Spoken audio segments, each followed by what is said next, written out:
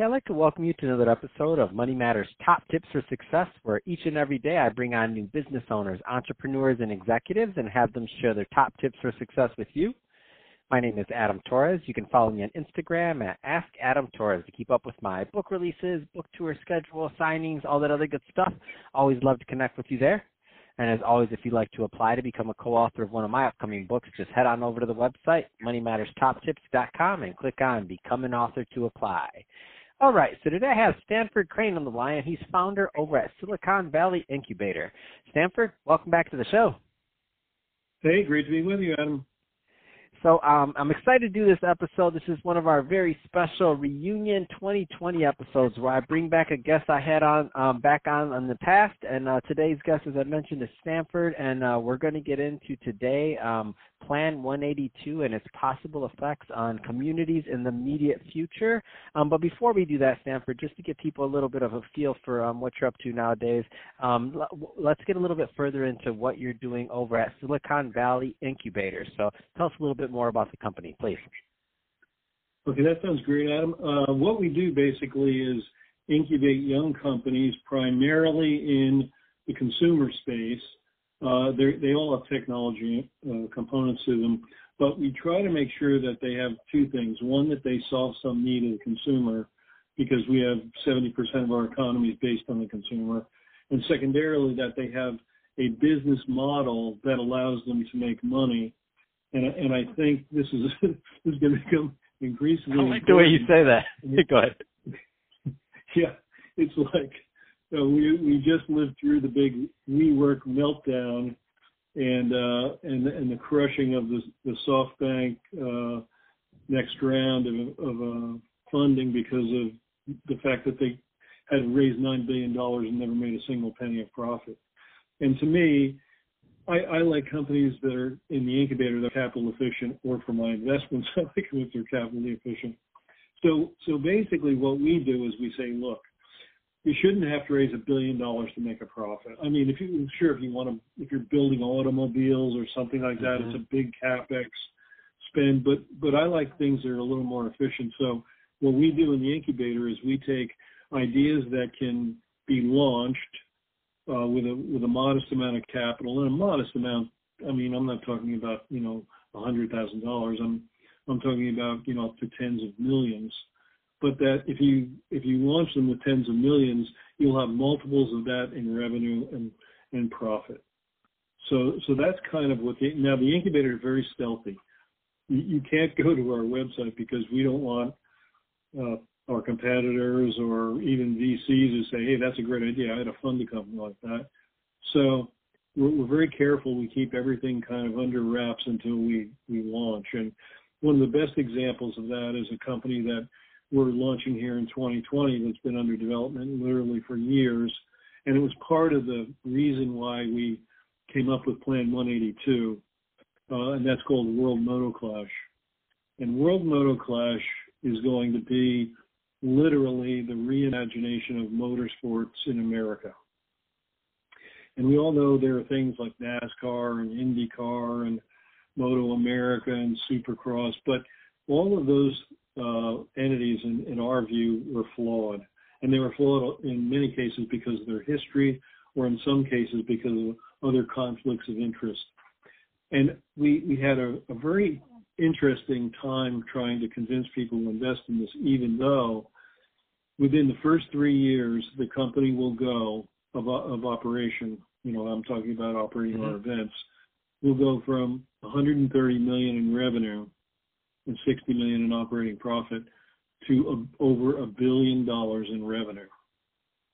Wow. So, yeah, this is what we call hyper growth. And oh, by the way, we do over 50% operating margin on that. So we do over $500 million in operating profit in year 3. Yet I would talk to people and I would say on Sand Hill Road here, they'd be like, oh, that's not a tech company. We can't fund that. And this is where I mentioned in our last interview where I was talking to a fellow about Netflix, and I said, oh, are they a tech company? He's like, oh, yeah, they're a tech company. Well, of course, we all know they're a media company. They're not a tech company. But anyway, what we're doing at World Motoclash inspired me to think about, there are other companies out there that are having these kind of problems where they don't fit into the little narrow niche. And if you look at it, I don't have the number exactly in front of me, but it was something like in the last 3 months, they funded 408 AI companies. Now, wow. This is ridiculous. You talk about groupthink. This is massive groupthink. And secondarily, like the SaaS companies now from SaaS to AI. Yeah, it's now AI. AI is the hot thing, and so it's kind of a joke up here to me, because I just had an experience where I was on the phone trying to get my AT&T broadband fixed yesterday, and they kept asking the same questions over and over again. I'm saying, I just told the last person this. Don't you use so the concept of artificial intelligence? The old joke we used to use is, oh yeah, we don't use artificial intelligence, we sell it. And so this is kind of the joke, if you will, that there's this massive groupthink going on. Do they actually think that there are going to be over 1,000 successful AI companies? Apparently, but I can tell you it's not going to happen.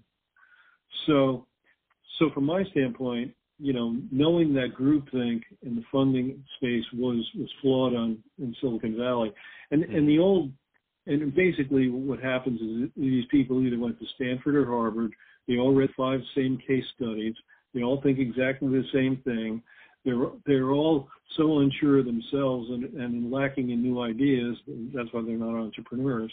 That they go, oh, but I funded it because Sequoia did it, or Lightspeed did it, or you just fill in the blanks of the 1,000 VCs over there.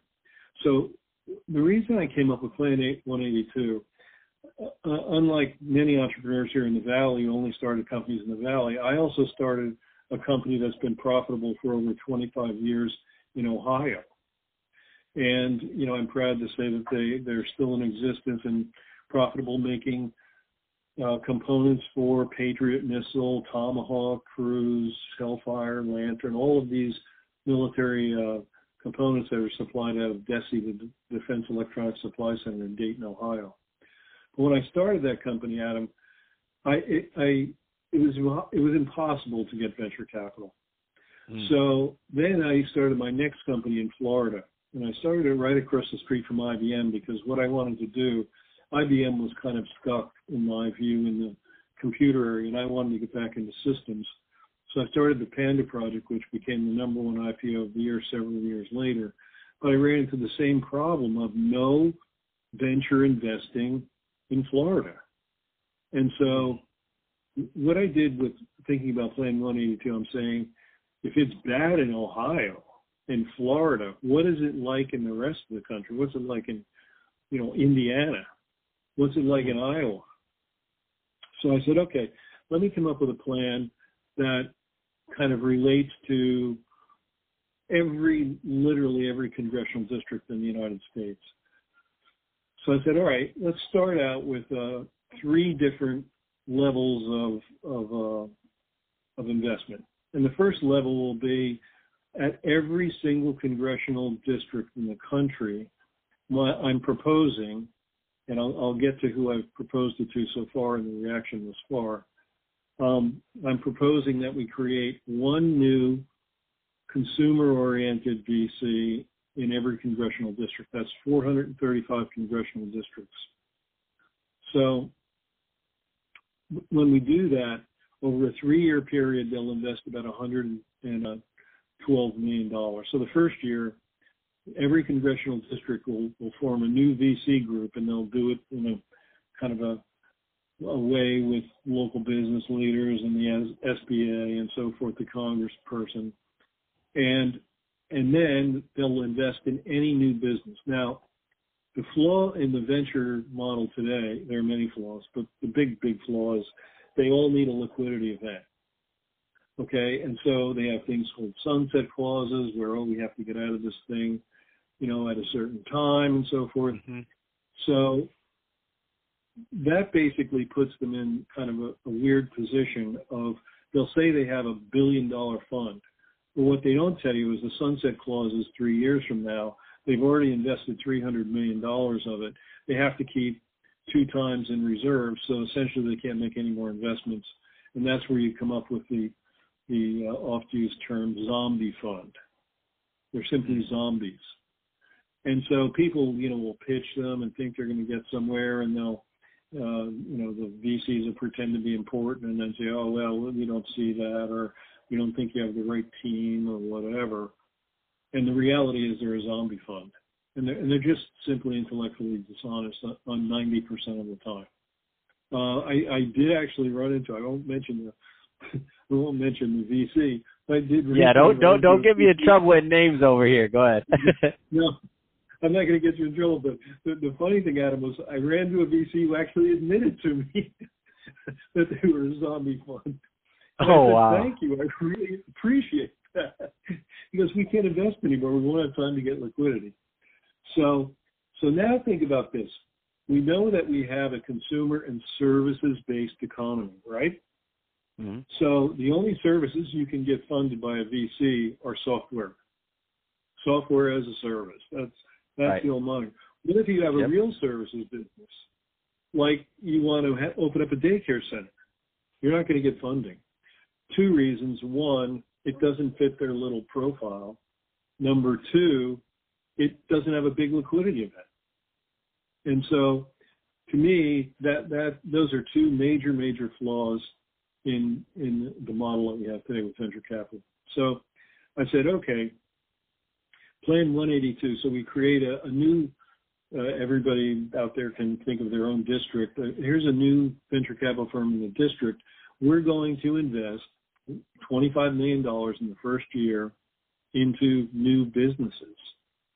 Okay. So let's say you wanted to start and what I'm trying to do here is also help people who are a little bit disadvantaged. And I'm not helping them by saying, oh, we'll give you a handout, we'll do this. We're going to give you access to the thing that's been keeping many of these people disadvantaged, in that they do not have a way to get capital. And let's say you wanted to start a lawn care business. Mm-hmm. So, and you've been a hard worker and you're working at Burger King or McDonald's or whatever, and you come in and you say, well, I've saved up a little bit of money, but I need to buy a truck, and I need to buy some lawn mowers and some lawn care equipment and so forth. And you go to a bank and they say, great, what's the collateral that you have? What are you going to give me that's going to allow me to loan me money? Because if you're not an ongoing business, we're not in that business of loaning you money. So now, if you have, $20,000 in cash that you can put up as some sort of a collateral, that's okay with them. But the average person doesn't have that. So what my Plan 182 does is they go to a Plan 182 venture capitalist, and the venture capitalist says, okay, well, let me talk to you about your business. Do you have any business experience?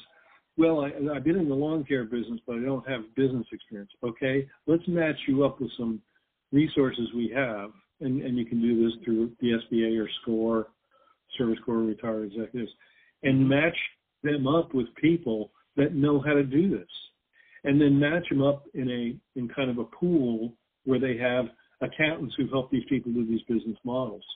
And maybe across all Plan 182, somebody's already done that, and they can show you how to do it. Man, so the interesting thing about this, Stanford, is that what you're saying is just highly logical. Yeah. Like it just makes sense. Yeah. What it does basically is it gives the most important commodity to every person in every district in the country, and that is capital, access to capital. And so how did I come up with the name Plan 182? Well, there was a little bailout back in the financial crisis of a company called AIG, American Insurance Group. And they got $182 billion from the Fed to bail them out. And in essence, to bail out people like Goldman Sachs who had put money into the collateralized debt obligations. So what happened basically is they got something that the rest of the public can't get. So Wall Street got $182 billion, but Main Street and young people, who were trying to start their own businesses they can't get access to that capital. So I called it Plan 182 because in my view, if it's good enough for Wall Street, it's even better for Main Street. And so if where has this been proposed at so far? So you mentioned you've had some action on it. Okay. I won't mention the names because I don't want to get, but I will tell you, I proposed it to the senators in California, their offices.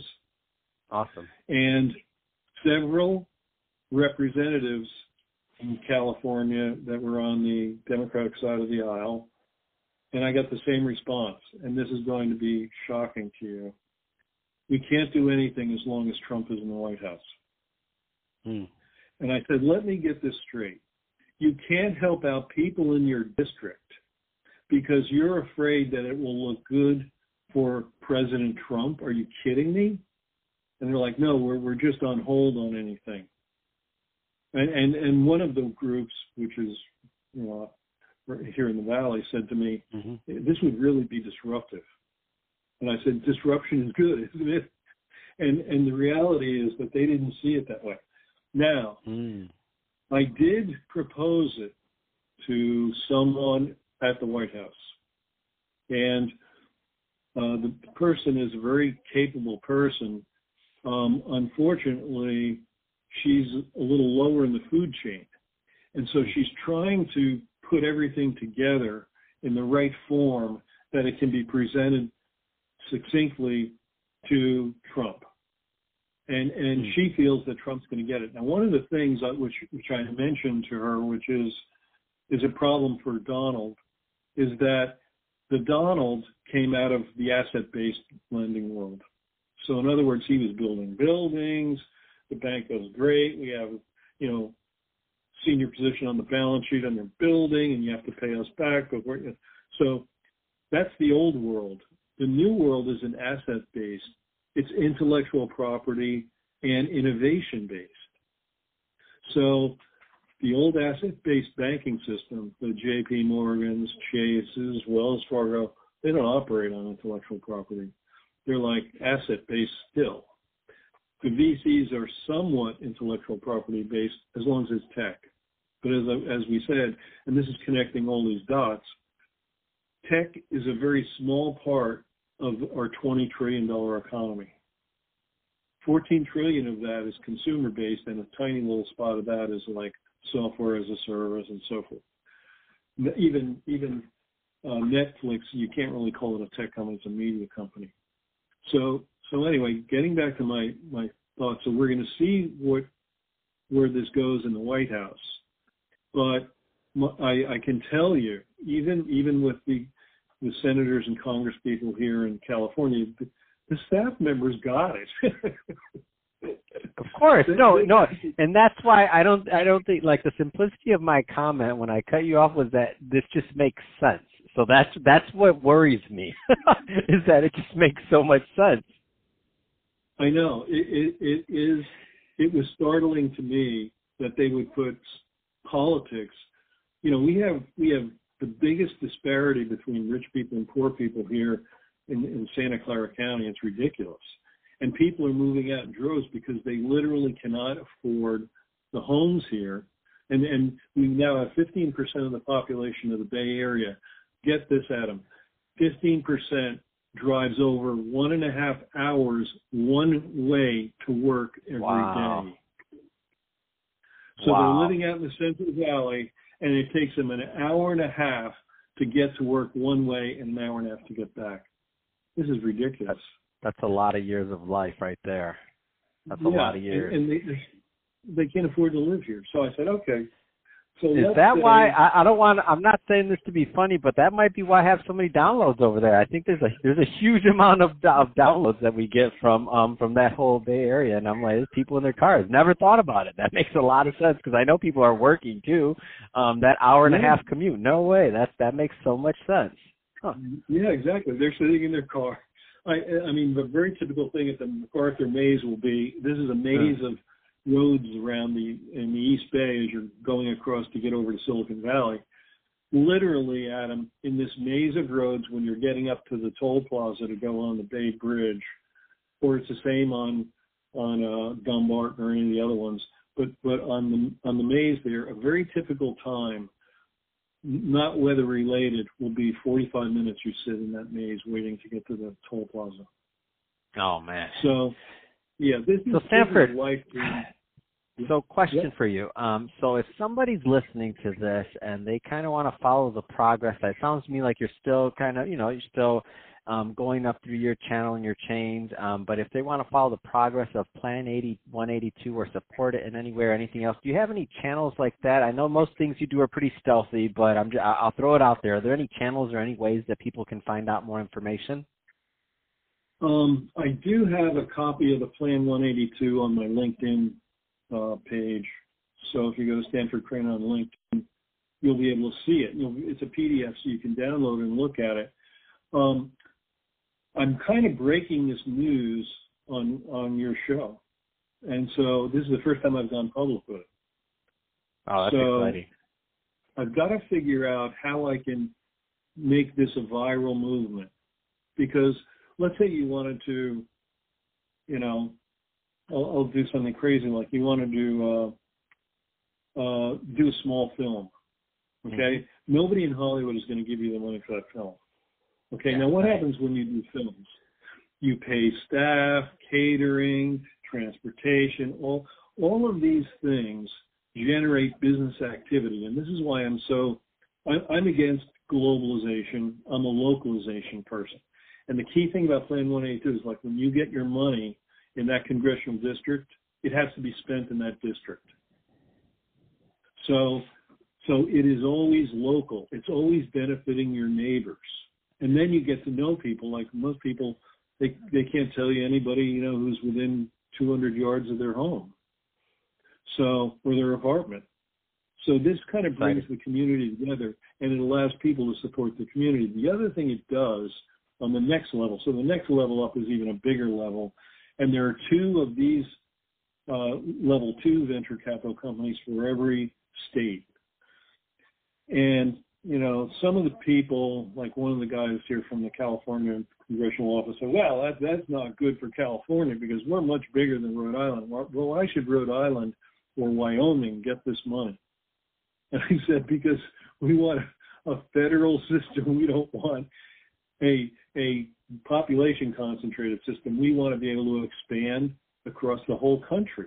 So in the next level, you get to invest much more money. And it may be, and it doesn't have to be a new business, it could be, but it could be a business that is just fallen on hard times and they don't have the capital, working capital. Nobody will invest in it because the reality is financial investors are totally risk averse, even though they're supposed to have already diversified their portfolio into, here's my risk category, here's my risk averse category, here's my bond category, which is, if you want to, the only safe investment I know is, U.S. Treasuries, because if the U.S. government can't pay you, nobody's going to pay you.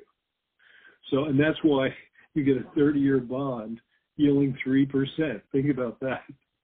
Mm-hmm. And yet people buy them by the zillions. The bond market is many times bigger than the equity markets. Mm-hmm. But getting back to my idea there, so say you're let's just say, and the next level up is level 3. That's a bigger number. Now, level 3 investors there are 2 of them for the top 50 population centers in the United States. So let's say you wanted to start a company in Detroit, okay? And you wanted to produce, some new kind of vehicle. Nobody's, I know there have been people who've done it, but they're rare.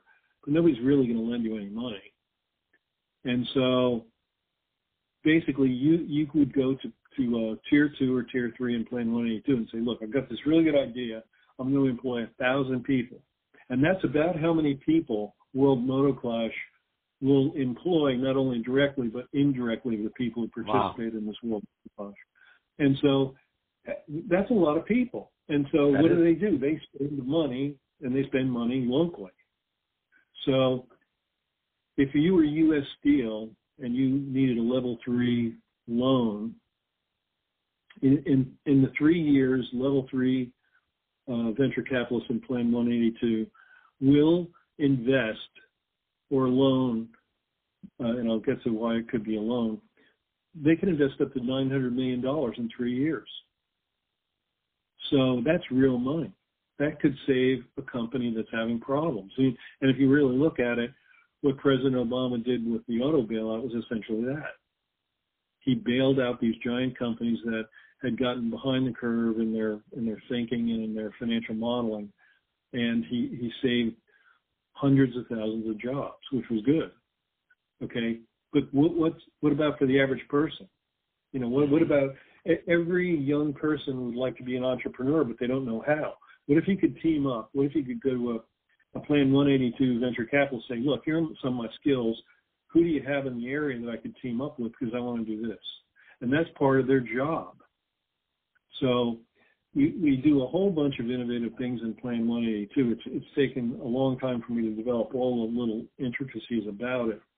And if you think about it, the whole student debt program could be probably wiped out just because these people would now have something basically that they could go and join a young company that would have access to capital in Kansas, where they never had a venture capital investment ever, probably, or Wyoming or Idaho, or, you know, just pick the state. If it's not California, Texas, New York, Massachusetts, it's probably not getting funded.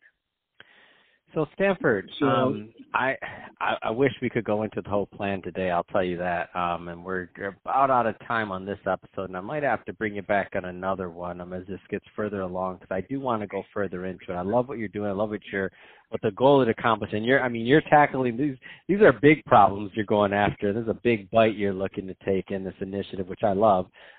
So you mentioned the best way for somebody to get a copy of this and to learn more would be to that they can get a copy if it's posted on your LinkedIn profile. Is that the best route as of this point?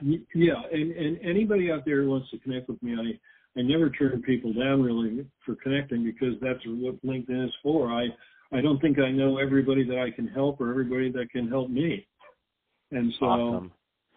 Well, hey, Stanford, really appreciate you coming back on the show, and been a great reunion episode, and love what you're doing, man. You always bring something interesting to the show, so thank you for that, and glad to see you breaking the news here. So we'll also appreciate that. Of course, we love the story, and to the audience, as always, thank you for tuning in.